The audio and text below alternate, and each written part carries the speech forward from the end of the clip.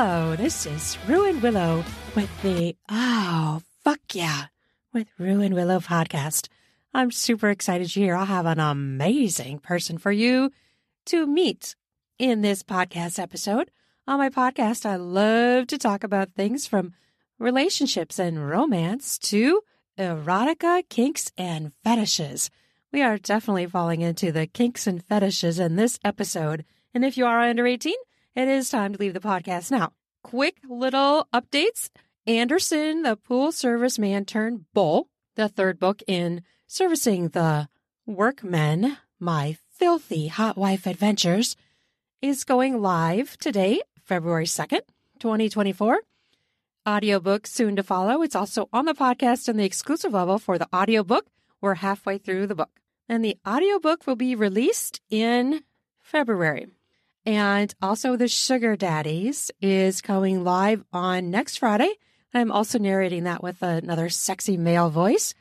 So that'll be coming out in ebook next week and an audiobook after that. And guess what? I am so excited to have been nominated for the Golden Pigtails Awards. Golden Pigtails are for erotica and erotic content, things that are written and audiobooks.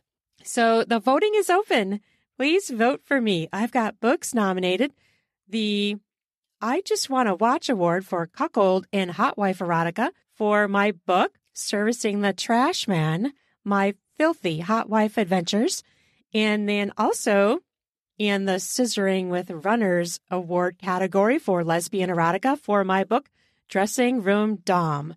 And the It's Always Better Together Award for the Best Erotic Anthology for the anthology that I have a story in called, well, the whole anthology is called Hearts and Flowers, Whips and Chains. And I have a story in that. So that's also for the anthology. So down in the podcast show notes will be the link to that. Please go vote for me. You have to vote between now by the 14th, and then the people who have the highest 5, I think, go on to the finals, which is the end of February voting. So please, please, please, please vote for me. I'm so excited to be nominated. It's such an honor, and I'm so excited. It's just really fun, and I really hope that I can make it to the next round. So thank you for those who nominated me and for anybody who votes for me. I really, really appreciate it. You're fucking awesome. I love you. Okay, I am going to introduce quickly who is on the podcast today. It was an amazing chat. I had so much fun. Seriously, I did. Princess Latex Rubber Doll. On Twitter, X, I guess we have to say X, Princess Latex RD. Latex Lizzie Lancaster, alt, trans model, rubber doll, heavy rubber, and latex. Lots of shiny fun. Also on OnlyFans. This person is from the UK. And of course, you probably saw some of the images being a fetish model, a latex fetish model. That is really amazing, right? I think it's just fascinating. And we had such a great chat. It was really eye-opening. And I really love to hear the perspectives that are totally different than mine. It really is quite intriguing. I care about everybody having better sex. I really, really do. This is a passionate thing of mine. You know, solo sex and with partners. I really, really care about you all having good sex. I don't know. It's just something passionate in me. And I have something to share with you. My sponsor, who sponsored this episode, called Joy Mode, is a sexual performance booster. And I got to try this, right? It blew my fucking mind. Okay. Use it at your peak time of day also. I have used it late in the evenings. Amazing. I mean, just amazing orgasms. But I tried it at my peak time. For some reason, I always peak in the afternoon. I don't really know why, but I do. So I tried it in the afternoon. Holy fucking shit. It blew my mind. Okay, what is this? Do you want to know what this is? This is really interesting. Quickly, it is a natural supplement, all natural and science-backed supplement to give your disco stick, whether that be a clit or a cock, because both are erectile tissue, right? So this works for people with clits and with dicks, okay? Cocks, dicks, yes. Disco stick, I'm going to call, even though the clitoris has lots of different bulbs and all these amazing things. I'm going to say disco stick. Give it all the tools it needs and nothing it doesn't. So you take this powder, it's in a little packet, and you mix it with like 6 to 8 ounces of water, and you do it like 45 minutes before you're going to play or have sex with someone, and before you're going to do sexual activity, and watch the magic happen. I mean, literally, 2 hours is the peak, and I agree with that. It has a peak at 2 hours, but you can try this for 20% off and free shipping with my code RUIN20 at usejoymode.com. That's 20% off and free shipping with the code RUIN20, RUAN20 at usejoymod.com. They have it's just great. You don't have to use a pill. You can try a natural supplement, and this will make you have better orgasms. I mean, it did for me. Speaking from myself, as a woman, it made me have very strong clitoral orgasms. It really did. It was amazing. I'm not kidding. It's totally amazing. And what's super cool about this is like a pre-workout, but for sex. Increase your experience, your performance in the bedroom. Why not perform even better? But you know what? Why not have a better experience? I did. I recommend this. I hope you try it out. Great for Valentine's Day right now. It's perfect. You and your lover can take this packet and see what the fucking awesome magic that happens between the two of you. Blow up your Valentine's Day. Try Joy Mode Sexual Performance Booster.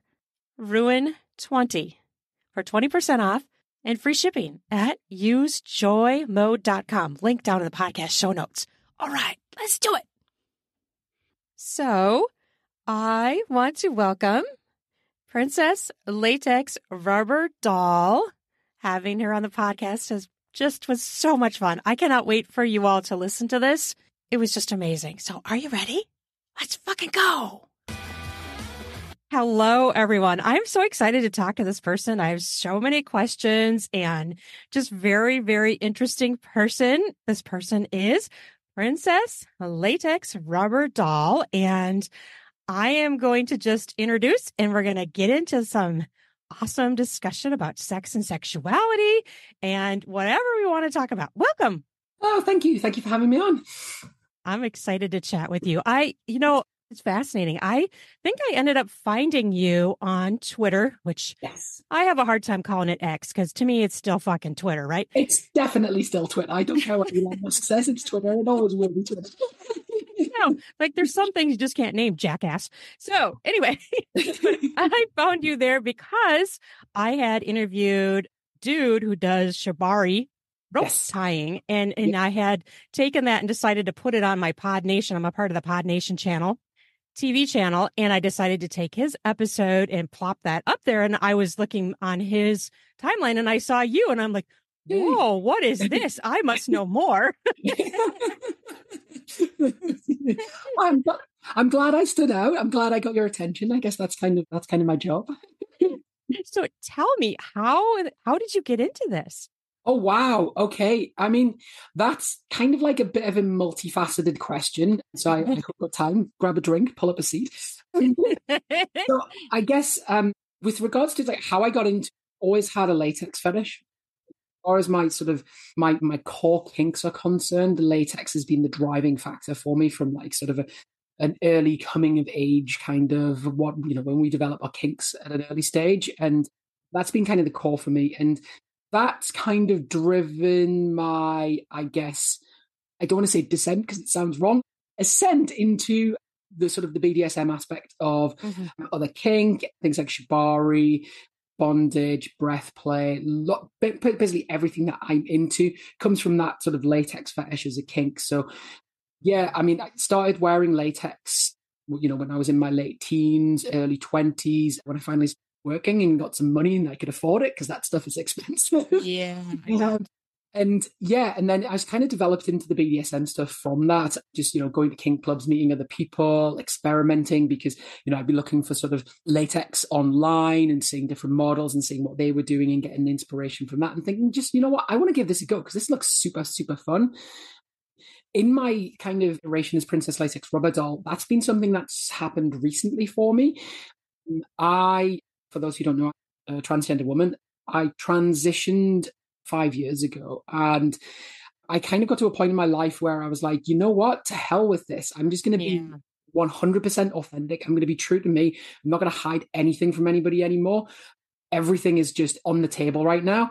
And so I just want to explore my kinks and fetishes as part of me, open about those. And so I just started sharing photographs of myself in Instagram with my latex outfits, and it's just snowballed from there. It's just gotten sort of more exposure, more invites to things. I started doing modeling sort of pretty much full time now as my work, and sort of doing adult content and doing full-time dominatrix work and things like that as well. So yeah, it's been a crazy ride for the last couple of years, but I'm enjoying every minute of it. That is awesome. And I applaud you for being who you are, who you truly are. So many people in this world are afraid to do that, aren't they? I mean, they just are. Yeah. Oh yeah, for sure. I think I learned a lot. I think I learned a lot from speaking. I mean, therapy. I don't know a trans person who hasn't been to therapy. Yeah. It's kind of one of those things that you go through as a sort of a moment of self-acceptance. You have to come to terms with who you are, how you're going to deal with that, and how you're going to fit in with the world. And it deals with a lot of how we deal with internalized shame. And society tries to shame you as a trans person. It's not something you're not considered normal. And there are so many parallels with that with regards to kink and fetish.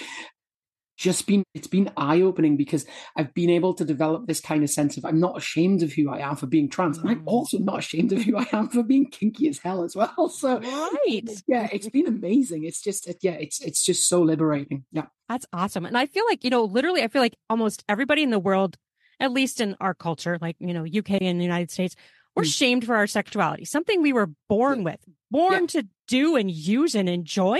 And it's full of fucking shame. And it's totally caging everyone on some level. Yeah, absolutely.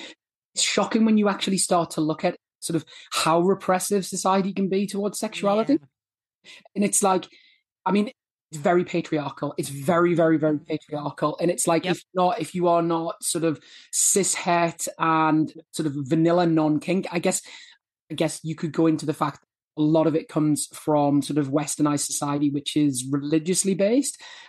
And I think a lot of it comes from that. It's trying to sort of instill this patriarchal view and way of life in you, and anything that deviates from the norm from that kind of message is just viewed as deviant. And the stupid thing is, inherent human nature to be who we are and have the desires that we do. And so it's so repressive, and it's just so dangerous and toxic to hide those things away and feel ashamed of who you are just because of the sort of the sexual desires that you have, for heaven's sake. Oh, yeah. I have this theory that literally no one is actually vanilla. They just either shield it, hide it, stuff it down. There's really nobody who is vanilla. Everybody has kinks, whether you fucking admit it or not. There's kinks in there somewhere. And on some level, everyone has a kink. Oh, yeah, absolutely. Absolutely. I mean, I've met people who claim that they don't.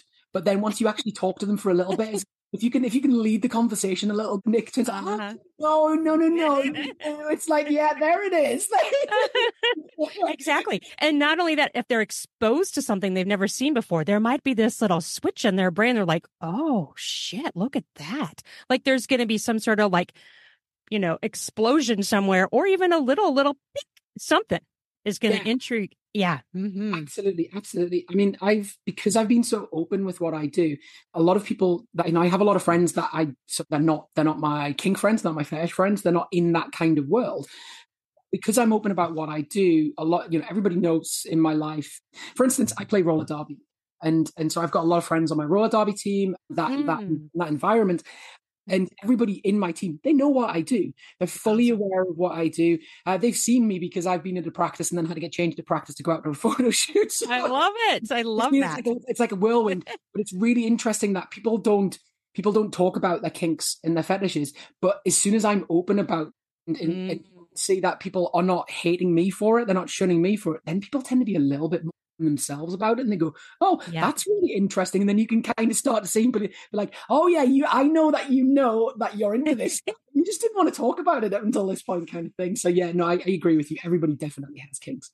That's awesome. And the other thing that I think is really bizarre. Okay, so we have diversity everywhere in this world, all the different kind of fish, all the different kind of, I don't know, rocks. I mean, everywhere there's diversity. Why would there not be diversity in sexuality? It doesn't even make any logical sense whatsoever. Yeah, exactly. I mean, it's inherent in human nature to be diverse, right? I mean, that's how we evolved as a species, right? That's how it's all natural selection. So I guess kink is kind of or evolution in sexual sort of natural selection. I guess. Yeah. What works best for procreation, I guess, in getting us horny, getting us wanting to actually have sex. And I guess that's just the smorgasbord that we end up with kinks. Yeah, it's perfectly healthy and it's perfectly natural. Oh, exactly. The diversity is everywhere in our world, all the different kinds of animals. Of course, it should be in our sexuality. I mean, it only makes sense in our gender, all of it. So people who are like thinking there's just like, one or two ways or even 5 ways, that's ridiculous. That's like saying there's only 5 kinds of cats. You know how many kinds of cats there are in the world? There ain't just 5 kinds of cats. I mean, that's ridiculous. Yeah. People are crazy. I know people that's all in the shame thing. Wait, I am dying to ask this question because I am someone who's actually claustrophobic, right? So This is the other reason I'm so intrigued to talk with you, because the idea of putting myself into a piece of latex is actually terrifying to me because I am claustrophobic. Now, do you have no claustrophobia, or does that not come into play for you, or do you not have it? Did you have to work through any of that? So here's the irony. In certain situations, I can be very claustrophobic. Interesting. Which is quite strange. So, I mean, I think there's varying degrees of kind of what I do. I've chatted with a lot of people, and even with other models, and they've said, "Oh, can I try one of your hoods on that you wear?" and different things. And then that kind of process, that kind of freaks me out. That kind of stuff is absolutely not a problem. I simply adore putting those hoods on and putting the latex on. For me, actually getting dressed in the latex, I mean, I say this with everybody that I talk to when they ask me sort of what is it about the latex? It's everything about the latex for me. It's the smell, it's the way it looks, it's the way it feels. I love the way that it tastes. It has a taste? Oh, what does it taste like? Sort of just extra special deliciousness. It's kind of got a. Do you know what it is? It has a because it's an organic product. It has this kind of. It's organic? No way! I thought it was like a rubber. Well, I guess rubber is organic, right? Yeah, it comes from tree sap from the rubber tree, right? So it's perfectly. It's like the most organic material you can dress, and perfectly eco-friendly and kinky. That's so intriguing. I'm totally intrigued. I never really thought about it being organic. Holy crap. Well, I mean, yeah, and it has this kind of, I don't know, for me, it has this kind of umami chocolatey taste to it, which I really, really like. Oh, wow. Sometimes, depending on the brand of latex, it can have a chocolatey smell to it as well, which I guess if there's some kind of, I don't know, genetic crossover between the rubber tree and the chocolate plants and different things like that. Yeah, when I get dressed in the latex, I don't know, it's kind of freeing to me. It's kind of just liberating because I can become my true self. So from a claustrophobia perspective, it's not triggering for me at all, but I understand for people why it is. Some of the other stuff that I do, latex vac beds, mummification, breath play, encasement, that's definitely can be a trigger for claustrophobia. Again, I absolutely love that. Have a sort of a massive encasement fetish and kink. I like being encapsulated. And I think with that, there are sometimes elements of claustrophobia. I'd be lying if I said weren't times when I've been sort of in a vac bed, or I did a mummification session on Tuesday for a filming shoot, and I was wrapped in layers of plastic wrap and duct tape, and I was in that for nearly 6 hours. Wow. Just a small opening near my mouth. And there was at one point where you kind of got your brain kind of kicks into the, what are you doing? What are you doing? What is going on here? You are not safe. You cannot move. What if these people fall over and just disappear or walk out of the die? Right. You have that kind of like final. Oh my gosh. And you kind of have to just say, no, it's fine, just relax, don't worry, it's safe, safety things and stuff like that. So yeah, of course it kicks in, but yeah, I'm not claustrophobic to the point where I would have panic attacks, and I understand why people do. It's strange because I'm a dominatrix as well. I do this with a lot of people that I work with, and I think there's various different techniques and methods that you can use with people. I think it's more about a sort of a gradual meditation process, bringing people down into an encasement scene as opposed to just like instantly. The vac bed's a great example of this because like I've seen a lot of people, they say they want to try out a vac bed because they like latex, they like the look of it. Somebody will put them in a vac bed and just turn the vacuum on and suck all the air out straight away. That's going to freak you out, right? That's a really intense experience. I like to spend a long time with people. I put them in the vac bed, leave them in there for a bit with absolutely no vacuum on, just to get them used to the space, bring them down gradually, just put the vacuum on just for a little bit of air out, play with them, make them feel comfortable, bring them down into that kind of meditative state. And that's kind of how you deal with it. But if you're claustrophobic and it freaks you out, then it's just not for you and it's not your kink. But I'm claustrophobic I went caving once and I hated every moment. Right. Oh, that's like the nightmare to me to think about caving. No. Absolutely. I couldn't do that. I think it's because even when I'm the sub, there's a certain element of control because there's other human beings involved in it. I think once you get to a natural claustrophobic experience, like caving, then there's lots of things out of your control. And that's not something that I can get on with. Right. Saying that, I do have a buried alive fetish, but that's a completely different story.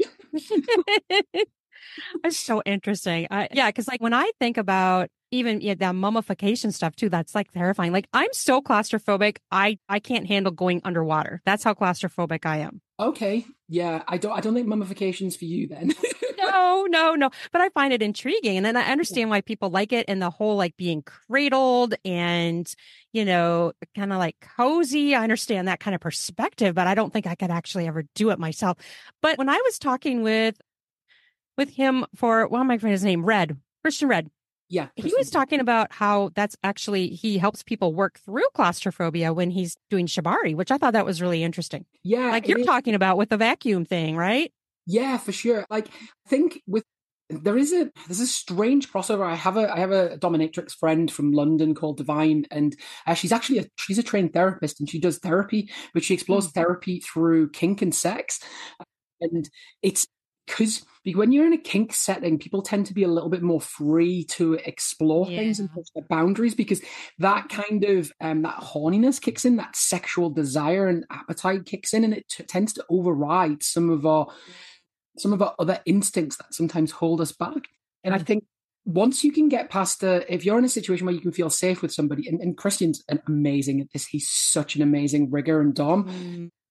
Absolutely 100% feel safe with him, regardless of what we're doing and regardless of the ties that we're doing.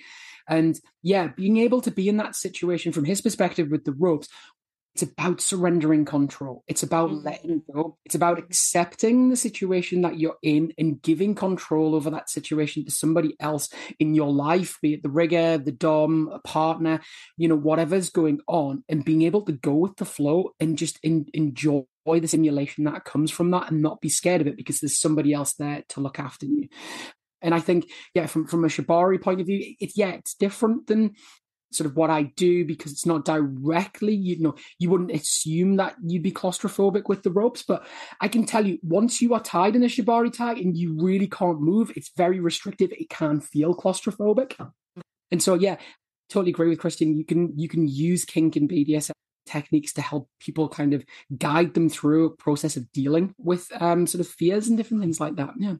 That's fascinating. So do you consider yourself, you said you're a dominatrix. Are you always dominant, or are there people that you are submissive to and others that you are dominant to?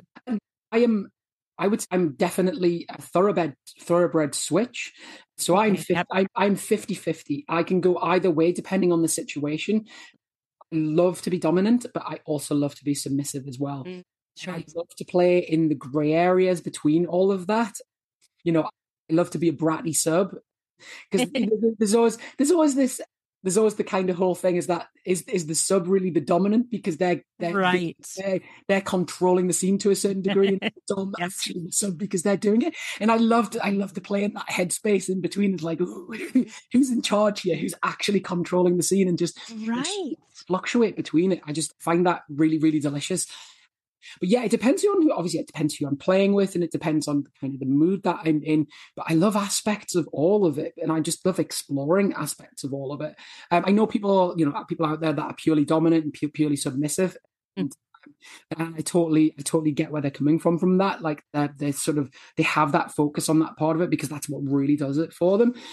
And that's amazing. And those people are just amazing at what they do. Some of the dominatrixes that I work with, some of the subs that I've worked with in filming and different things like that. Yeah, for me, I love the middle ground and being able to play both sides. Oh, yes. I guess I want it all. I want all of it as much as I can get. That is so awesome. I love that.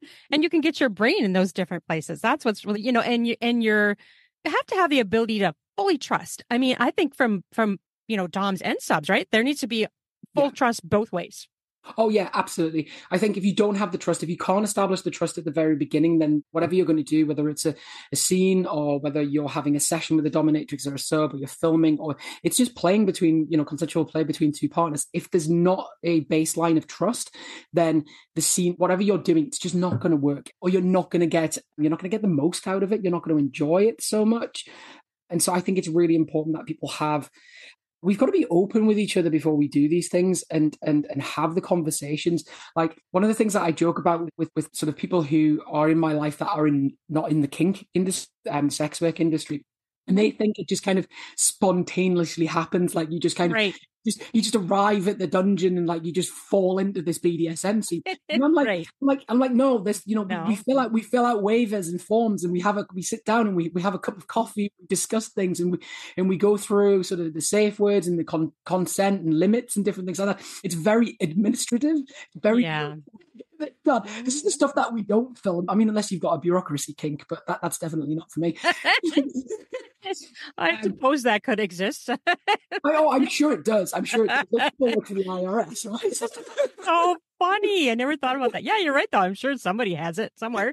But yeah, I mean, it's like, I think one of the amazing things that I've seen with regards to the kink world is that it's how open people are about consent and talking about it, and how how forward people are going to clubs. I'm a regular attendant at Torture Garden here in the UK. Just the amount of effort that people put into safety and the well-being of the people who are going to play in these kink spaces is amazing, compared to such as regular nightclubs, regular club events where you get problems with sexual harassment. It is that shit is not tolerated in the kink scene. I mean, it happens and it shouldn't happen, and it should be called out when it does happen.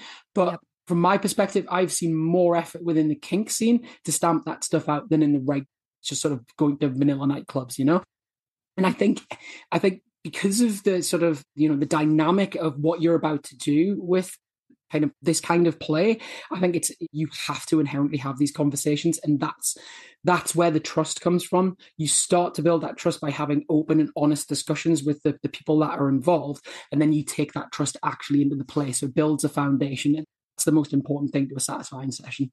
Oh, absolutely. And I think it's so interesting, like that the vanilla world actually has it all backwards. Like they think they have the total wrong opinion about how things happen. They don't think there's all this consent.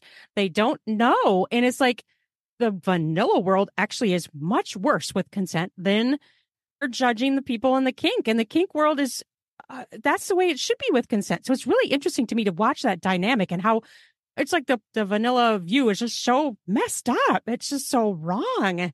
And they don't even get it. And they're judging other people. Yeah, it's crazy. I mean, I can see it to a certain extent. I can see it from the vanilla perspective a little bit, because what they actually see is, like, for instance, say I go to the Torture Garden on a regular basis, and there's a dom there who I simply adore called Ben. He's very delicious. He looks like an elf. I love him very much. and he's amazing. I love CP play. I love spanked, flogged, whipped, caned, and everything that comes with that. When I go to Torture Garden, Ben is always there because he's one of the moderators and people that looks after the dungeon area. And we always have a play for about half an hour together at Torture Garden. And from a vanilla person who's like just come into, say, they just stumbled into the Torture Garden for whatever reason, and they'll see me strapped down to the horse. They'll see Ben going to town on me with canes and floggers, and my ass is running with blood, and and I'm screaming. I mean, I'm screaming in pleasure and joy from it. But from their perspective, they could go, oh my God, what is going on here? Yeah. What they haven't seen is my sort of 15, 20-minute conversation with Ben beforehand, sort of getting into that position, having a chat, having a talk, usually having a cup of tea before we start because we're that boring. And just getting into that zone and having that conversation first. Them not saying, because we don't do that in front of everybody else. That's a private moment. Right. Yeah. But what they see is the public display of it, but they don't get, and then they don't get the aftercare as well. And I think once they do see the full picture, it makes it more obvious, but they're just getting this small snapshot. And I think that's because they think it's so taboo. They can't be seen to be looking at that anything more than that quick snapshot. And then they make those quick judgments. And I think that's where the problem is. Yeah, that's very true, I think. And I think too, some of the content out in the world doesn't necessarily help. Like people, books, whatever, like might portray it incorrectly. So then people might just believe that that's how it really is, like they just don't know. Yeah. Yeah, absolutely. Yeah. Weirdly, again, this is this dynamic of anything that society treats as taboo never gets a fair shout when people talk about it. The representation sort of in the public domain for mass consumption is always one of negativity.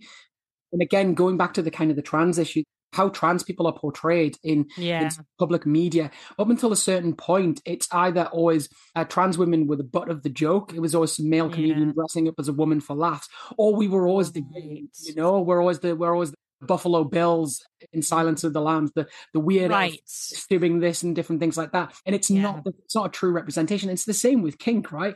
Yeah. It's why I love The Matrix so much, because there was so much positivity around kink in there. The outfits were amazing. They were going to the and stuff, and it was cool. It was like, yes, I love this.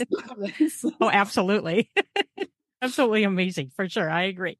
It's so true, though. But yeah, it's great that we can like have these conversations, and maybe someone will hear and see and learn more, which is one of the things I love to do too, is just, expose people to these things. And so I have a question that's been like rattling around in my head. How do you get the mummification stuff off? Like, I mean, it's like, I don't get it. You have to like cut it. Like, yeah. So So I mean, it depends on what you've been mummified in, because it's not. I think there is exclusively. I would say mummification deals with two materials for the mainstay. The first one is generally some form of plastic wrap, surround cling film. That's usually the base layer.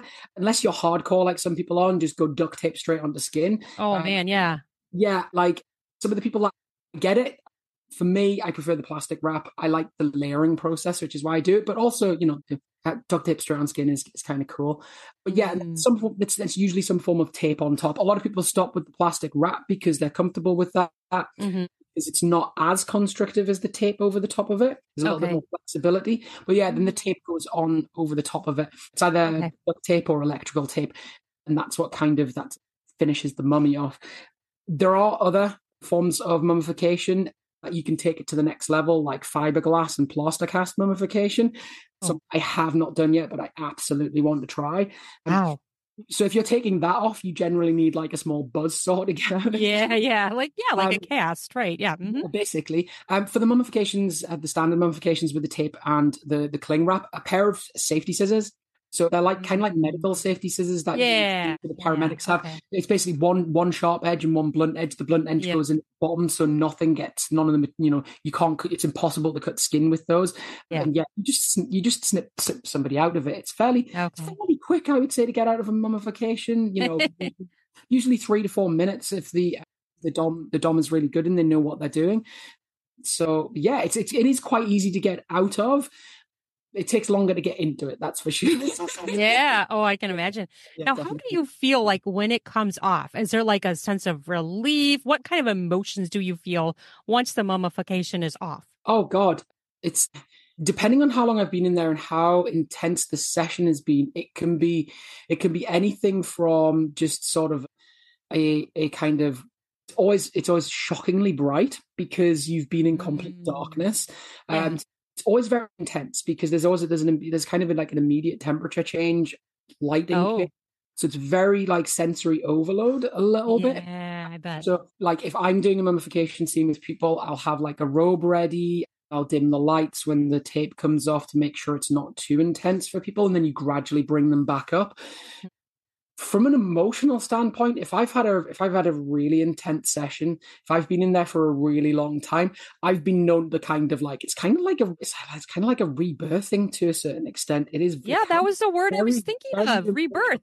Yeah, Yeah. it really is, because you get into once you go through, you kind of go through stages. You go through the wrapping up process, which is kind of the surrendering, the loss of movement, the loss of sensation, the loss of sight, hearing, the sensory deprivation element of it. You then go through this kind of the mental process once you're in there of complete surrendering to the situation and acceptance of the new world that you inhabit, which is incredibly small and hyper on just the small tidbits of sensation that you get from the outside world. So like maybe the touch of the dom on your head, just to let you know that they're still there, or it could be right the way up to the vibrator going on that's attached to the wrap on the outside, which is very nice. So if you really want to mix it up with a bit of e-stim, or as I did in the clip on Tuesday, some tickling, and you're getting that small amount of communication to the outside world, but you are isolated. And the longer that you're in there, you just mentally become accustomed to it very quickly. So when you come back out of it, it's like you're rejoining the world. And time when you're in any kind of sensory deprivation is weird. It's so strange. You just don't experience the passage of time. So I had no idea I'd been there for 6 hours on Tuesday last week. I thought it was like, and I was like, oh, are you sure we're done? It seems like I was only in there for 45 minutes. And they were like, no, we shot like 2 hours worth of film footage. You've been there for 6 hours. Like, oh my God. And I'm like, wow. I was cozy and comfortable in there. Any of my problems and worries in life are gone because they don't exist inside the wrap. So, right. It is. It's a rebirthing process, and I find it really cathartic. It's really cathartic because it allows you to, on a kind of spiritual level, it allows you to center yourself quite a bit, which is really helpful. So it's great from a kink, because especially it's very exciting. I love it from that point of view, but yeah, from a spiritual side of point, it's fantastic as well. Oh, that's amazing. So now you mentioned the toy. So the toys are applied to you when you're mummified? Yeah. So it depends on what everybody's different, what everybody enjoys. But I've done a range of things with mummification, starting with sort of anal plugs, vibrators either underneath the wrap or on top of the wrap, depending on what's going on. You can have such a variety of amazing toys these days. So, you can have vibrators underneath the wrap that can be wirelessly controlled, or generally what happens depending on the dom, they end up usually going for some kind of Hitachi magic wand on the outside. If they're feeling extra specially nasty, they'll just duct tape it in the right place on the outside and just leave me to be forced to orgasm again and again. Right. To enjoy the torment. Yeah, I've done it with e-stim as well. So I've had sort of e-stim attached to my nipples, or to my ass cheeks and stuff like that, and been zapped while I'm wrapped up. Maybe a bit of breath play with a gas mask over the top of the wrap and different things like that. But also temperature as well. So I've done a couple of mummifications where people have used like ice cubes on the outside, which is quite intense and stuff. Oh, like that. yeah. Really cool. Yeah. And so this is why I'm confused. Like when I orgasm, I'm like moving, like my body is moving. I can't imagine orgasming where I like can't move. Like you can still obviously orgasm. Because I don't know. I don't think I'd be able to orgasm, because that's part of it for me is like the movement. Yeah, it's a strange one. Normally would think coming out of a mummification can be very relaxing, and it is. But if you're orgasming, like my shoulders are still aching a little bit from the session on Tuesday, and it's because you are orgasming, your body is struggling to move in those kind of natural ways, but you can't. And I really enjoy that. You have to, again, you have to surrender. You have to surrender to it. You have to just go to it, because the vibrator, whatever the stimulation is, tends to be so intense you cannot fight it. You try to fight it. You try to move, to try to get the body wants to control the orgasm, but you can't. Yeah, but I can't. Absolutely cannot, because you are fixed in place. Yeah. Like, so if you're mummified, you're not strapped down to anything or taped down to anything. You can still you can move your body as a whole unit. But like wiggle. Yeah, you can wiggle from side to side. You can kind of flop about like this big kind of duct tape worm if you want to. But on Tuesday, I did. The dominatrix was controlling the scene. She then just strapped me down to this kind of Oh, lounge chair that I was in. So I had absolutely no movement whatsoever. And wow. then she put a milking machine on me. So yes, I'm trans, but I haven't had surgery yet, so I still have a cock. And so Okay, yep. she put me on a milking machine. I couldn't do anything about it. It was absolutely chaotic deliciousness. Your body's kind of wanting to do its natural thing, but it can't. And I really enjoy that. Oh, interesting. Interesting. I'm so curious. Like that part sounds amazing to have that part where you're just very intense. But yeah, I just wonder, would my body shut down and be like, oh, sorry, we can't do the normal thing. So you're not going to orgasm. Like, would it ruin my orgasm? I don't know, I guess, but that's an intriguing thing to think about. Oh, yeah, I guess. I mean, everybody's different with it. I mean, I suppose if you're, I guess if your kinks involve that free organic movement of your body, then what you might find is that the mummification doesn't do it for you. You're claustrophobic anyway, so putting you into a wrap would probably not your thing. I mean, you can do mummification without the head being wrapped. There are various degrees that you could take it, so you could be restrained, but without that aspect of it. I guess you never know until you tried it. But if you haven't got if you're aware of mummification and you look at that and go, absolutely not, it's probably not you. Exactly. That's probably true. But I still find it fascinating. And so that was what my brain kept thinking about this all as we're talking. Like, how are you actually aroused? Does it stop you? But for you, it doesn't stop you, obviously. No, It no. actually can intensify it, Yeah, which absolutely. is just amazing. And I know people say that with sensation too, even like a simple blindfold can intensify for people, like even something as Yeah. simple as that. Yeah, it does. I think with the sensory deprivation, taking away one sense heightens the other senses. So Mm. your sense of removing your sense of sight and hearing, for instance, is going to intensify your sense of smell and touch. And so orgasm is coming from that sense of touch, with being stimulated in the erogenous zones, then it's only going to heighten them if you're happy with having those senses removed. And I guess with mummification, it is complete sensory deprivation. So my entire being is focused on the stimulation and nothing else, because there is nothing else for me. That moment, my entire world is the stimulation of pleasure. Literally become just a being of pleasure. God, that sounds absolutely. It sounds so ridiculous. I sound like I'm some kind of like new age guru, Isn't that? Don't you feel like that? But I yeah, mean, like I even feel like an orgasm is like that. Like sometimes it's so strong that it's like you're waking up after it. You're just like, yeah. aware in a different way. So it makes sense to me. Yeah, absolutely. I mean, it is. Yeah, it sounds cheesy, but it's true. That's kind of the process that you go through. Yeah, it's mind blowingly good. Oh, it's totally mind blowing. So, and then interviewed a woman who was a dominatrix, and she was talking about how it's really hard to get the latex on. It's a long process. What did she say? Oil? Is that what you use? You use is it oil that you help get it on your body with? So there's two kind of schools of thought that get dressed into latex. One of them does involve kind of oil. It's basically lube. It's a special what's called a dressing aid, and it's kind of like it's like water-based lubricant that doesn't affect the latex that you buy from the same manufacturers who make latex shine and Okay. polish. And so, yeah, it's kind of like, it has a kind of similar consistency to baby oil, but it's slightly different in the way that it kind of goes onto the latex. But yeah, you basically you put it onto the latex itself, which helps it sort of glide on. If you try and put latex on without any kind of aid, you're either, you don't know what you're doing, and you're in for a rough time, or you're a sadist. Yeah, I bet. And the other kind of school is talcum powder. A lot of people like talcum powder. I used to use talcum powder. The problems I have with talcum powder is that you inherently sweat in latex, especially when it's hot. When you sweat and you've got talcum powder, as anybody will know, it kind of turns into this kind of milky porridge, and it drips down the inside. Stockings or a catsuit with feet. At the end of the night, you basically peel your latex off, and it's horrible, mushy, sweaty talcum powder feet, which is it's not great. That sounds bad. Yeah, I use the oil because, I mean, what I would say is latex to a certain extent has this reputation that it's very difficult to get dressed into, and it is. It's not, it's not like putting on a pair of jeans or a shirt or something like that. It's not a regular dress. you have to, all I would just say is don't be afraid to use too much dressing aid. There's never such a thing as too much dressing aid.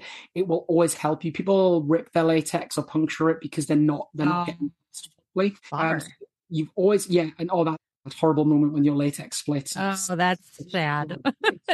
Yeah. So use plenty of dressing aid and like I say this to a lot of people, take your time with it. It's an essential experience getting dressed in latex. Enjoy the moment.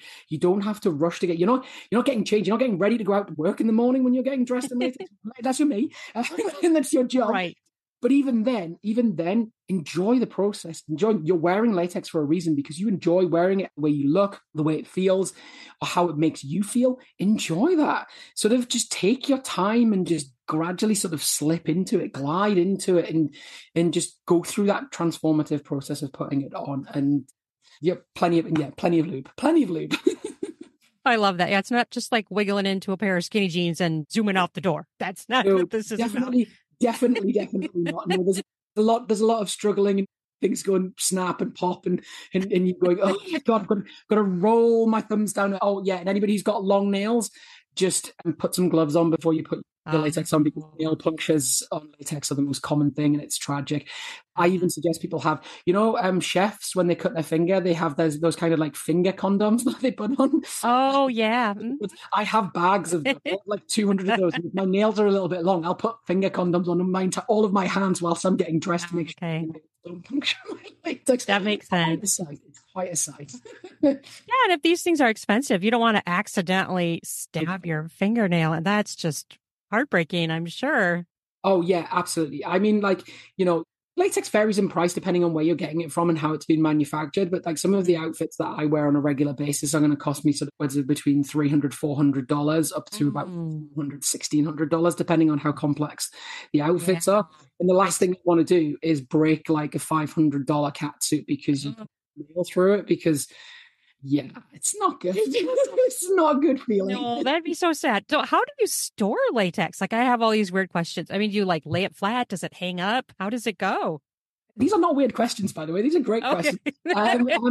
Again, there's different schools of thought. So the first thing is you've got to keep latex out of direct sunlight. UV light destroys it. It perishes it. As we were saying before, it's a natural product. So it is inherently biodegradable. Over time, latex perishes, regardless of how you look after it. It's probably maximum got a shelf life of about 10 years before the latex just starts to degrade. It dries out. It gets to a point where it becomes brittle, and then it snaps and it starts to sort of splinter and break apart. If the latex is good quality, you will get to that 10 years. Some really cheap stuff might only last 2 or 3 years before it happens. It doesn't have a permanent shelf life, unfortunately. But I would say you keep it polished, because the polish protects it, and you can get polish with UV protection in it as well. Always make sure it's polished. For me, what I tend to do is I always make sure after I wash my latex, after I used it, to make sure there's any sweats taken away from it, anything that could interfere with the latex, polish it up, and then I wrap it in sort of very plain, non-dyed tissue paper. And then it goes into Ziploc bags, which I take as much of the air out as possible. And then I store things flat in sort of different labeled store. I'm very sort of ADHD with my latex storage. Everything is labeled. I have a spreadsheet. It's all coordinated. That's awesome. Some people I know are not. They kind of just put it away. Some people like to hang their latex up. If you've got the ability to be able to do that, I know a couple of my friends have really nice, sort of amazing latex walk-in wardrobes situations where it's all off the light and everything like that. But even then, they keep things in like sort of clothing bags. Those clothing bags that are around sort of a fancy dress and stuff like that. You've got that zip up, and even then they sometimes use tissue paper as well. So making sure it's polished, making sure that it's properly clean, that it's covered in some sort of tissue paper to keep it, to stop any moisture problems or anything like that. Take as much of the air out as possible, and either store it flat, well folded, or hanging up, and that will give it the best sort of shelf life possible. Huh, I hadn't even thought of washing it, but you'd have to wash it. I mean, you couldn't not. There's specialized washes that you get. So normally there are a couple of companies out there that Vivashine and B-Gloss are the two kind of main ones. And lots of the latex clothing manufacturers have their own range of latex shine, latex dressing aid, and latex wash. And you have to get specific ones, because if you try to wash your latex in, say, like washing powder or something like that, it's going to ruin the latex. There's going to be chemicals going to react to it. So you Sure. need the proper tools for the job. Yeah, latex is just, it's amazing how it can perish in some situations, and the type of latex and the color of it as well. So if you've got dark colored latex, you're kind of okay. But if you have light colored latex, so like white latex is a nightmare for keeping stains off. It stains really, really, really quickly. So if it comes in metal or certain surfaces, it has a reaction to it and it stains. Yeah. Wow. You've got to be very, very careful about you're leaning up against or who's leaning up against you. Wow, that's really particular, right? Yeah, like guys hitting on me in the torture garden and he's covered in like leather and steel straps and I'm wearing semi-transparent latex. I'm like, dude, you look great. Don't come at me with the metal. Don't touch me with your metal. Yeah. At least not right now. Yeah, exactly. I love that. So interesting. Oh man. These are things I never really thought about. And I'm like so dumb. I kept thinking that it was like synthetic in some way. So I don't know. I mean, I think it looks really cool. Oh, this is my question. Which one of your outfits is your current favorite latex outfit? You can't. That's like asking, do you have a favorite child? Do you have a favorite cat? Oh, I totally understand what you're saying completely. Like impossible to pick, right? I mean, oh God, that's such a difficult one. I would caveat whatever answer that I'm about to give with that. This changes like the seasons with me. Yeah. My favorite outfit right now is actually an outfit I've just shot in recently from Cat House Clothing, which is their clinic medical collection. I've literally just put out a post on Instagram about sort of 5 minutes before we started this interview with sort of the first photograph from a series of photographs I did just before Christmas. It's amazing. So I've got like a smoky black semi-transparent cat suit as a base. And then on top of that, I've got this amazing jade green and red sort of clinic outfit, which involves this amazing bra with lots of straps on it, a corset and sort of girdle suspender belt with sort of stockings with like jade green stockings with like red medical crosses on them. I've got some red gauntlets on, and then I've got this cute, amazing kind of like, it's like this kind of 1920s, 1950s styled sort of medical cape. So this tiny little cape attached around the neck that just covers the top of the shoulders. And then I have this kind of, because it wouldn't be medical without something COVID related, right? So I've got this COVID mask. So it's like a latex COVID mask with like a big in jade green with this big red cross over the front of it. It's divine. It's just everything just works perfectly with that collection, and there's so many bits and pieces that I've got to play with it, like a little hat and an eye patch, sort of Kill Bill inspired eye patch that goes with it. And yeah, I think it's the coloring that works so well. It's the jade green with the red. That's definitely top of my list at the moment. But I guess if you talk to me in 3 months' time, I will have an absolute I guarantee you that I will have, because I'm working with a designer on the moment on kind of like a classical Greco-Roman gladiator-inspired latex outfit, and I guarantee you that will be where I am this time in 3 or 4 months' time. That will be my favorite, but right now it's the medical outfit. Well, that's awesome. So then if people want to see that, they can go to your Instagram, which is Prince. So you have like underscores there, right? So what is your Instagram? Say that quick so people could go check that out. That is I have it in front of me if you don't remember it.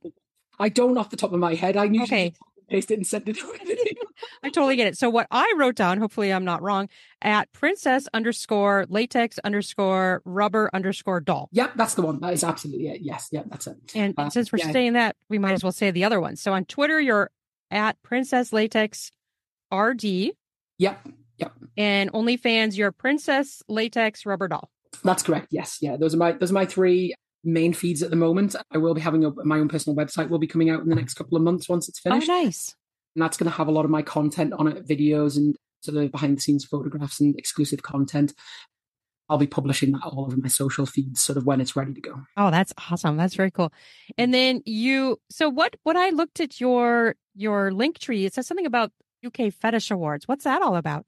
Yeah, so that's been a bit of a whirlwind with the UK Fetish Awards. So every year in the UK, a few sort of people within the industry, sort of the I would say the people who've been in the industry for a really long time, they kind of come together and run an award ceremony for everybody that's involved in the UK fetish scene. It's open to international people to apply as well, but it's generally voted for by sort of people within the UK fetish scene.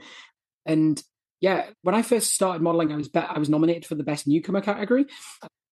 came runner-up. I couldn't believe it. I was Oh, like, awesome. yeah, that was awesome. And then last year, I was nominated in the best latex model category, which, like, Awesome. for me, this is crazy because there's people in this category that I've been following and sort of admiring for so many years. Like when I wasn't modeling and different things like that. And people only voted me the runner-up in the best latex model category this year as well. Honestly, I swear, I was there with my friend Kat, and we were up in kind of the balcony area at this club in London where they host the award ceremonies.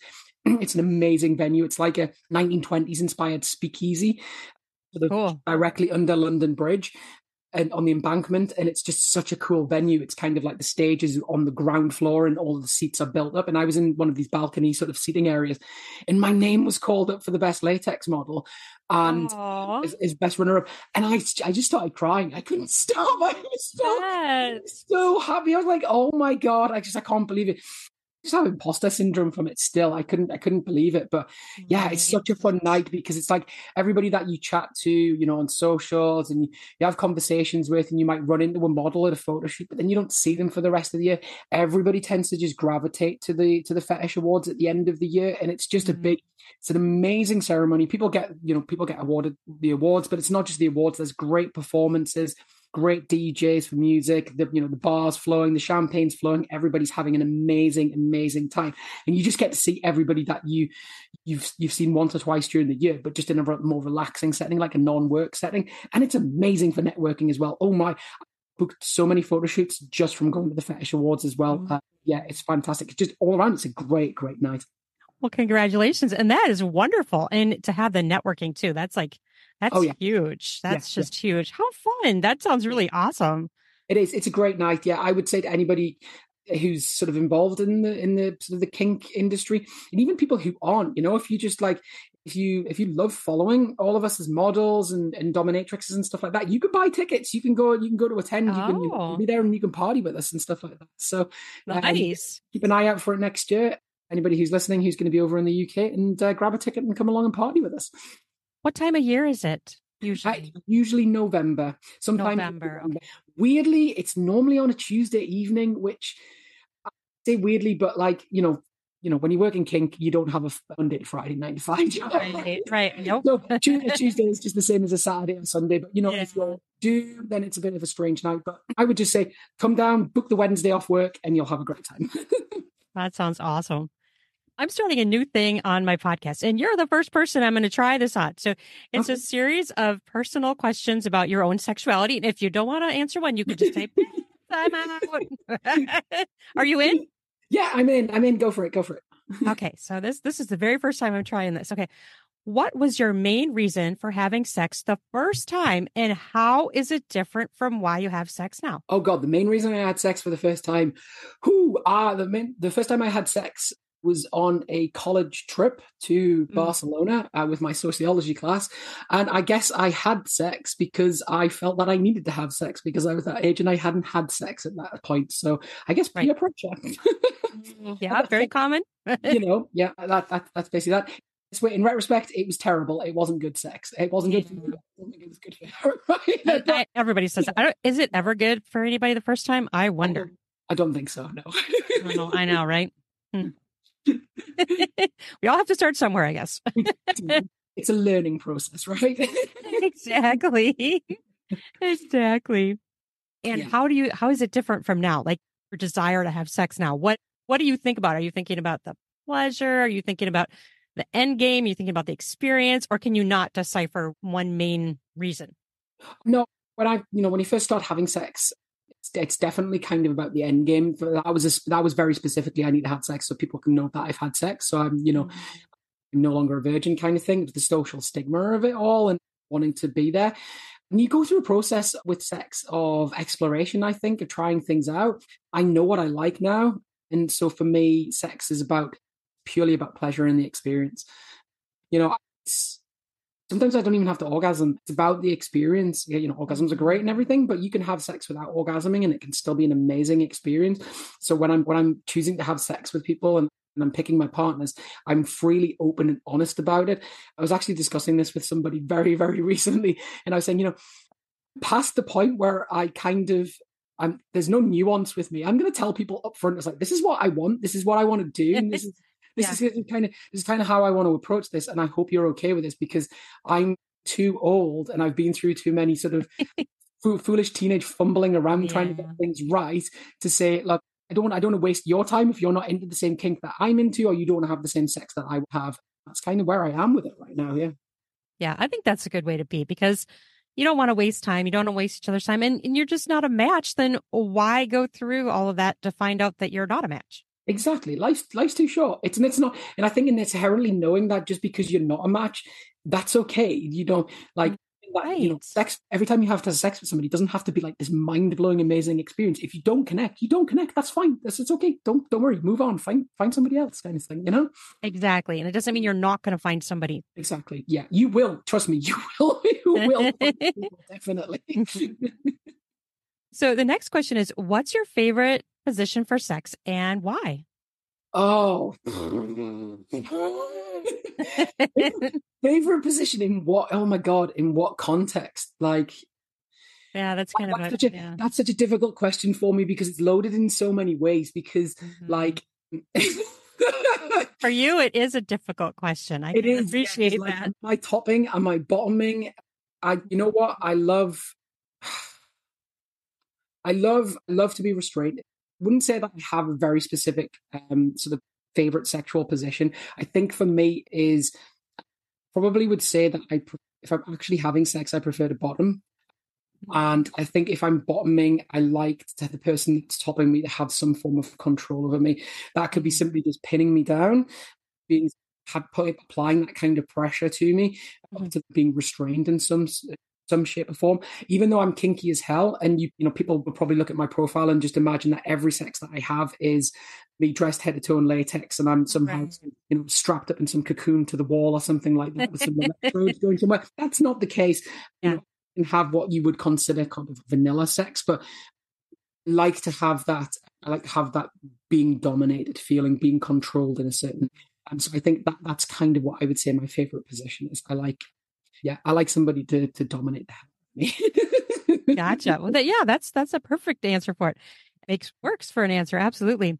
And now this next question, you kind of hinted at it earlier, but I guess we don't know the absolute if this is one of your top ones. But what's one kink you haven't tried yet that you're just dying to try? Oh God. So yeah, I would love to do like a plaster encasement Mhm. fiberglass cast mummification. That's definitely something that I would love to try, just to take that kind of encasement to the next level. I do have a buried alive kink as well, which Wow. which I guess is like it kind of takes that encasement to, I guess, the final destination stage. Yeah, for sure. I've seen some other people do it before, sort of where they've been sort of covered in dirt, covered in earth, but tied up in a certain kind of way. I've seen people be mummified or put in kind of boxes and then buried and stuff like that, and in various different forms and stuff. And I'd love to explore that kind of more extreme end of things. That would be that would be amazing. Also, water. The water BDSM is something that's kind of high on my Mm, list at the moment. sure. I like the idea of sort of incorporating underwater scenes with that kind of predicament bondage elements of it. Is something that's Mhm. high on my list now as well. But again, that this like my favorite latex is it kind of changes on a fairly regular basis. Right. Oh, I get it. I'm like that dog from Up, where it's just like I'm walking, I'm in TG, and then I just turn my head, I'm like, oh, squirrel, squirrel, squirrel. Yeah. What is this shiny new fetish I've never tried? Tell me more. I want to experience it. I love that. I think I'll kind of like that in some level. I'm like, oh, wait, what's that? Like if you see something and you're like, but what's fascinating to me is that your ultimate is like my nightmare. Like we're the complete opposite polar.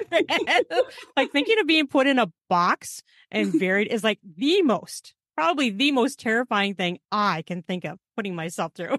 I would imagine so for somebody who's claustrophobic. Yeah, that. Yeah.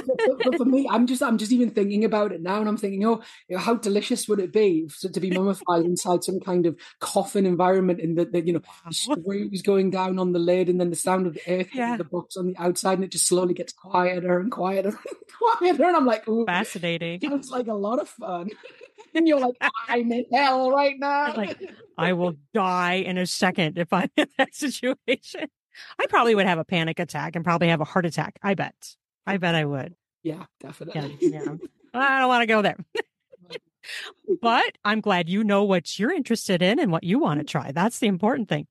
Yeah, absolutely. Okay, Absolutely. so the next question is, do you keep private fantasies for your own usage that you keep just to yourself? And does doing that make you feel good or bad if you do that? I do. I do.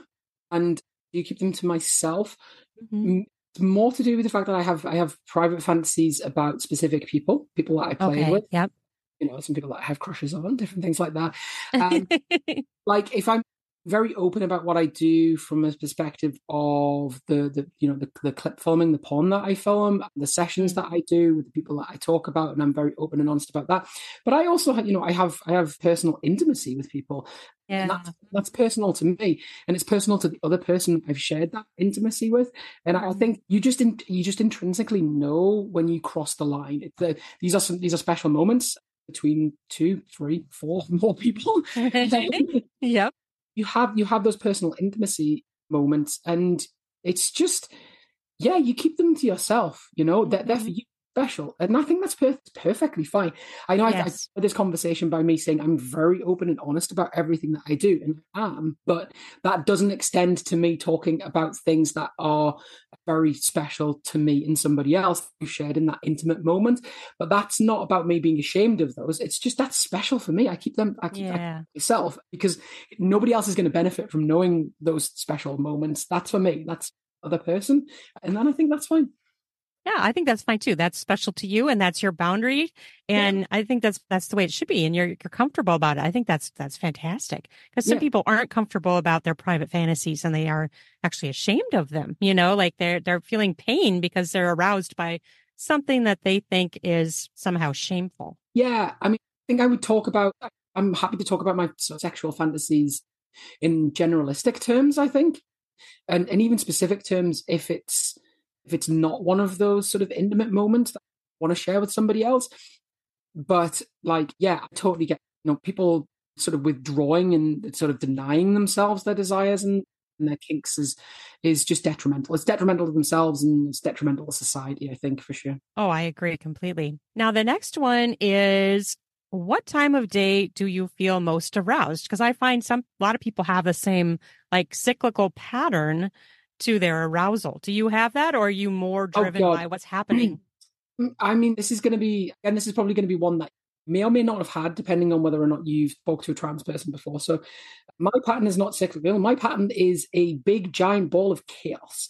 Uh, So, so basically, because of where I am in my transition, I've been on hormone replacement therapy (HRT) oh. for a while. So Mhm. I've been taking testosterone blockers. I take estrogen on a regular basis. I also take something called progesterone as well. All three of those basically interfere with your sexual patterns because your I think arousal to a certain extent is hormonally driven, and so my hormones are being controlled by the medication that I take. And so Mhm. progesterone, for example, it's basically a very badly kept secret within the trans female sort of community that progesterone makes you horny, and it does. Oh my god, it does. Oh, So, does it? Okay. oh yeah. So my you take your progesterone in the evening before you go to bed because it makes you drowsy. And damn, those sex dreams are good from progesterone. They are really, really, really, really good. So right now for me, I would say early mornings are probably Mhm. where my horniest. But Okay. then saying that, I've been known any time of kind of the late afternoon as well, which is a new thing for me. Before I transitioned, yes, it was very much a driver. It could happen during any time during the day. But Okay. now it's very much early mornings, late afternoons, I would say. Now, do you have to, how long do you have to stay on those? Is it something you have to stay on for life, or what meds do they change? Do they stay the same? Do you have to keep taking them? How does that work? Yeah, some of them do. So the testosterone blocker will be something I will come off once my testicles are removed. Once I Okay. have, once I have that surgery, because that's where your testosterone comes from. Yeah, sure. And so that will disappear. The progesterone is basically will go with that because the progesterone helps level out the sort of the negative side effects of the testosterone and helps in sort of enhance the estrogen side effects. I will be on the I'll be on estrogen for the rest of my life until the point where my doctors kind of considered it's time for me to go through the menopause cycle, and when my estrogen will be dropped down a little bit, and I might actually even be given some testosterone to take. Yeah, I was going to say that.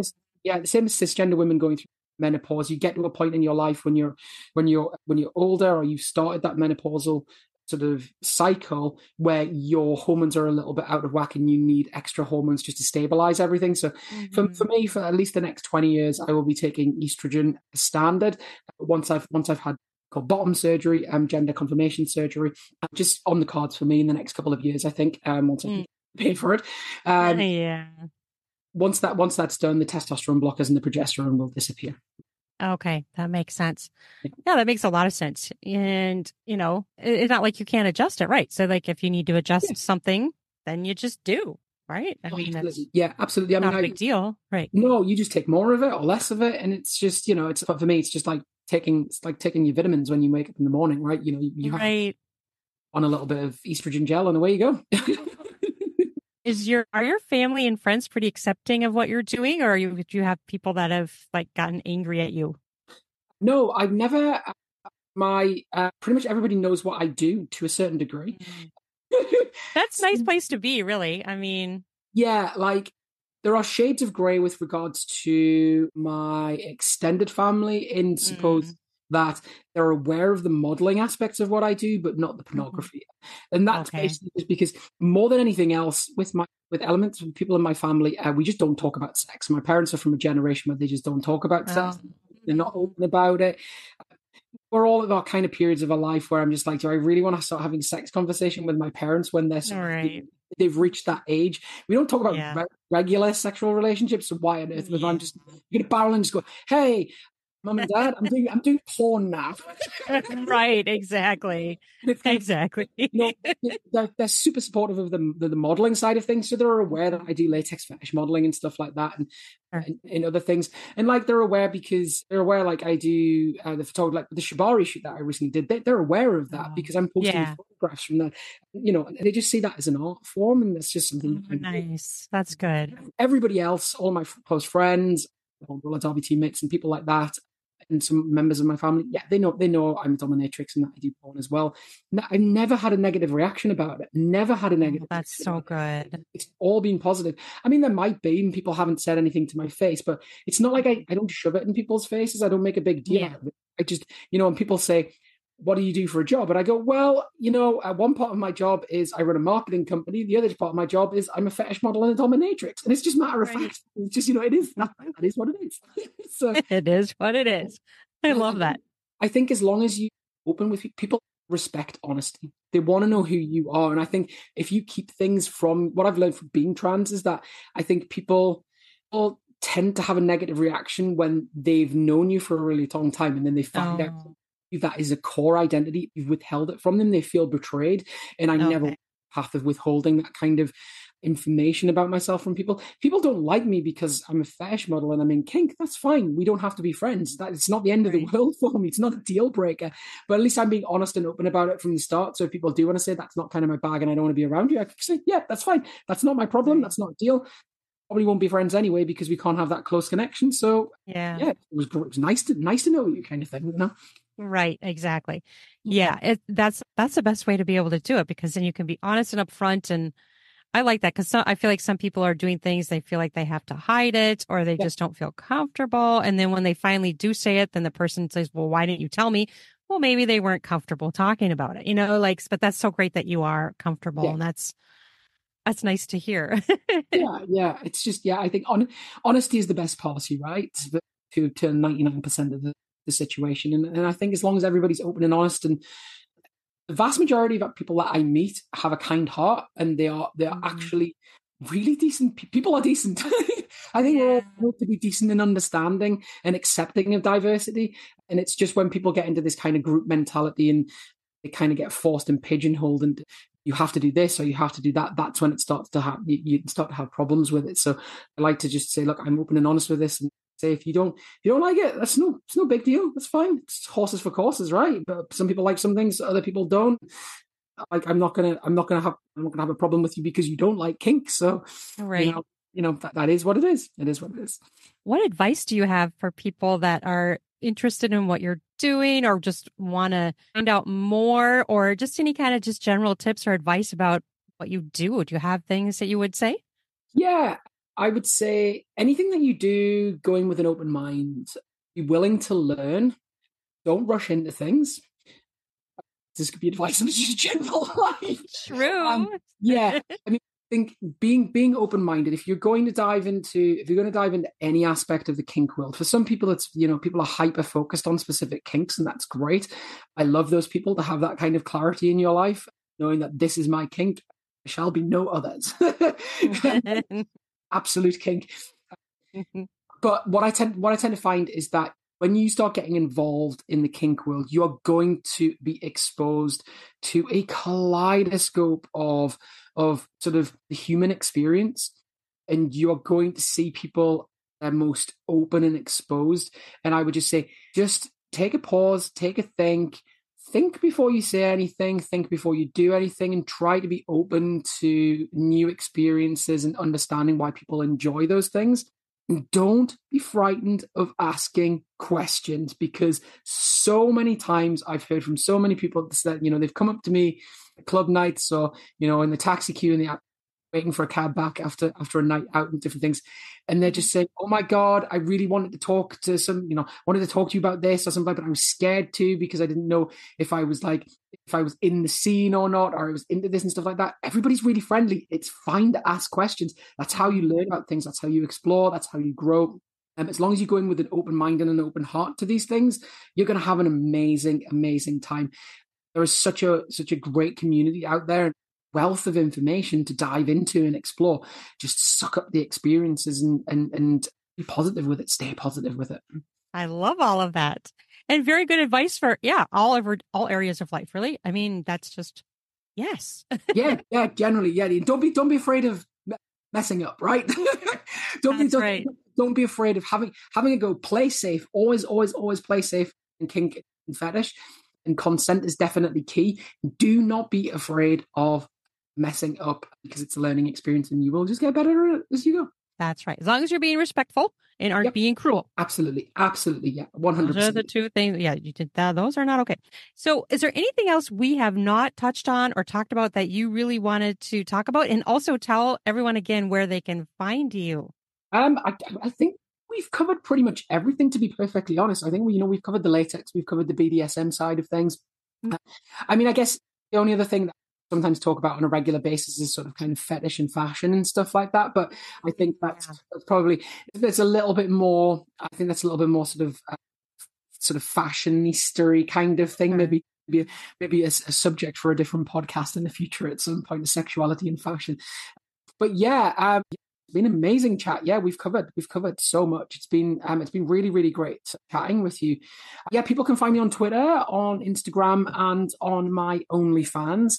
And basically just stick Princess Latex Rubber Doll into Google and I'll pop up in some shape or form.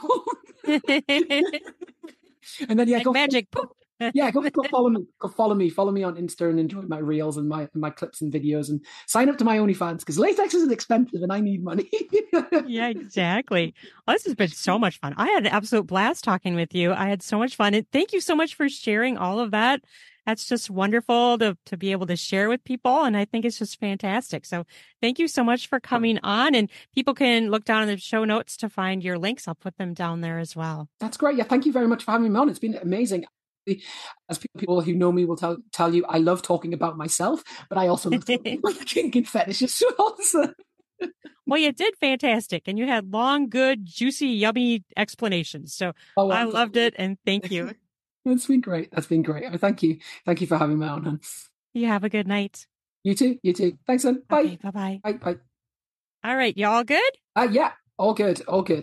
Just do a quick check-in and make sure there's nothing that you wanted to X out, or I don't think so. I think as long as you're happy with everything and with the answers and different things like that. Like I say, I am a bit of a windbag sometimes with my answers. I think you did fantastic. I think they just go on and on and on and on. So if you wanted to cut stuff out, editorial control is up to you. I'm quite easy with whatever you want to do. You're the expert on this, not me. No, I thought it was fantastic. Your answers were great. I have a hard time the people that come on here and they like give me like one or two words in an answer, and I'm like, what? Oh That's all God, you gotta say. yeah. Speak. Come on, extrapolate a little bit on that. This is your thing. You must have more to say than one or two words, right? This is, because I'm interviewing people about what they do or what they like. I'm like, you must have more to say. I don't understand that. Yeah, bless them. I always feel sorry for people who feel like that. I don't know if it's if you put them on the spot. Sometimes, like they kind of shy away from it a little bit. But yeah, no, I don't have a problem speaking. If you just let me go with the microphone, I'll bore you to death with with anecdotes of fetish. That's fantastic. Oh, and I behind on doing interviews. So the nice thing about that is for you, this is going to go live on Friday. Oh, amazing. And then I will put it on Sunday on the Pod Nation TV, which I don't know if you guys even have over there. In America, we have Roku TV and Amazon Fire TV devices. You guys have Amazon stuff though, right?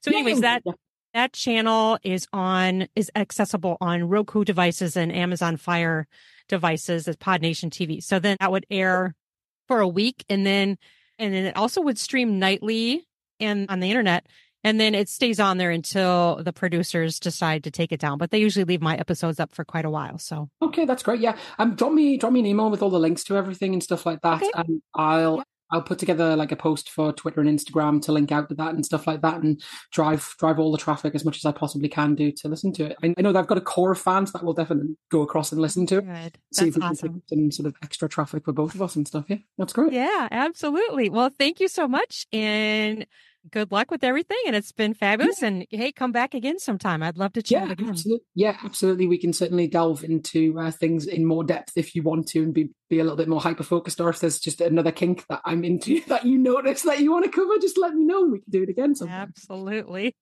All right. Well, thank you. Bye-bye. See you later. Bye. Bye. Okay. I hope you enjoyed that. And it was an amazing chat, wasn't it? Oh my gosh. I learned so much, and I just loved hearing different perspectives from what I would be turned on by.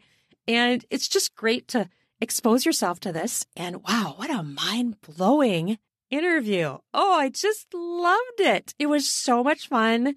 I couldn't get enough. I hope you enjoyed it too. Don't forget to check down in the podcast show notes for all the links that I mentioned at the beginning of the podcast. And don't forget to try Joy Mode, sexual performance booster.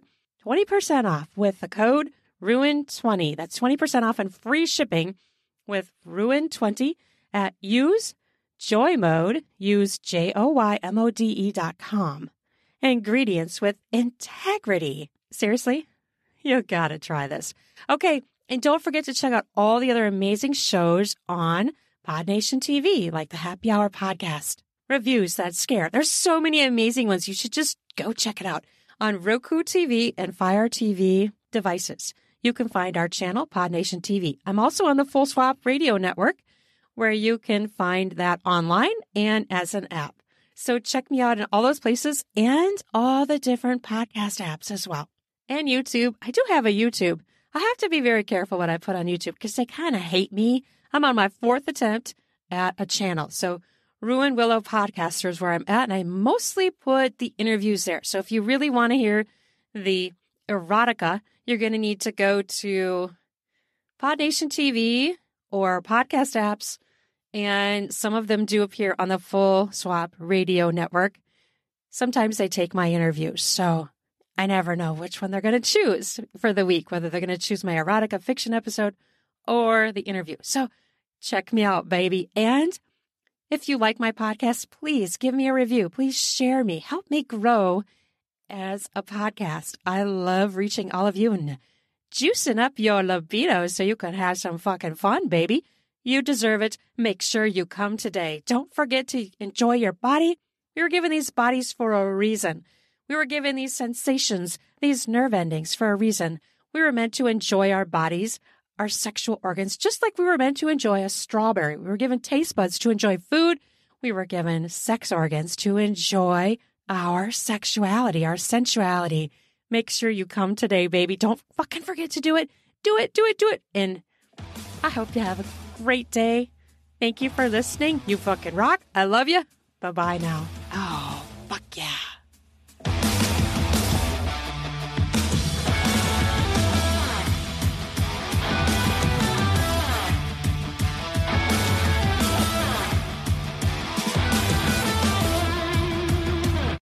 Hey, Rue and Willow here. Ladies, across the nation, this episode is brought to you by Manscaped. The brand that took your man's balls to space is now launching them into the ultrasphere. Introducing Manscaped Lawnmower 5.0 Ultra. Yup, 5.0. Featuring a new cutting-edge design and next-generation skin-safe blades heads for different shaves. It's pretty much a spaceship to take his boys downstairs to the next level. Have him join the 9 million men worldwide who trust Manscaped with the brand new Lawnmower 5.0 Ultra by going to manscaped.com for 20% off plus free shipping with the code RUINWILLOW20. High-tech for low places. Manscaped. You know, it is important to be groomed down in your groin area. If you want to be ready for sexy times, you should be groomed. Make that area sexy and well taken care of. And every man knows how dangerous it can get going for a close shave below the belt. That's why Manscaped is perfect for all his sensitive areas. The 5th generation trimmer features 2 interchangeable next-gen skin-safe blade heads, a standard one for taking a little off the top, and a new foil blade for him to go that smooth finish whenever, wherever his heart desires. Intimacy can be very delicious with a smooth skin, if you know what I'm talking about. And you know, there are 3 length setting combs for all desired lengths. And this is a waterproof tool. Seriously, isn't that cool? And taking it on the go, Manscaped has him covered. This Lawnmower 5.0 Ultra comes with a travel case and even a travel lock feature to avoid any accidental powering and or weird looks in the airport.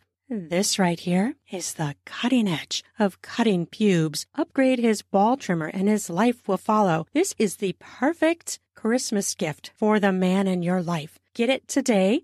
Get 20% off and free shipping with the code RUINWILLOW20 at manscaped.com. That's 20% off. That's free shipping with the code RUINWILLOW20 at manscaped.com. His balls have been through enough. It's time to go ultra with Manscaped. I'm in a partnership with Manscaped. I'm an ambassador, and I have received products and payment for these promotions, but it's 100% my opinion, my own opinion. I love these products. They are such good quality products. The Lawnmower 5.0 trimmer helps reduce nicks and reduces the risk of those pesky, annoying, sometimes painful ingrown hairs, and it reduces the risk of grooming accidents. Take care of his groin by giving him a Manscaped product. Both of you will enjoy it. Trust me. Get ready for sexy times. Get that area ready for intimacy the best ways possible. Get Manscaped today.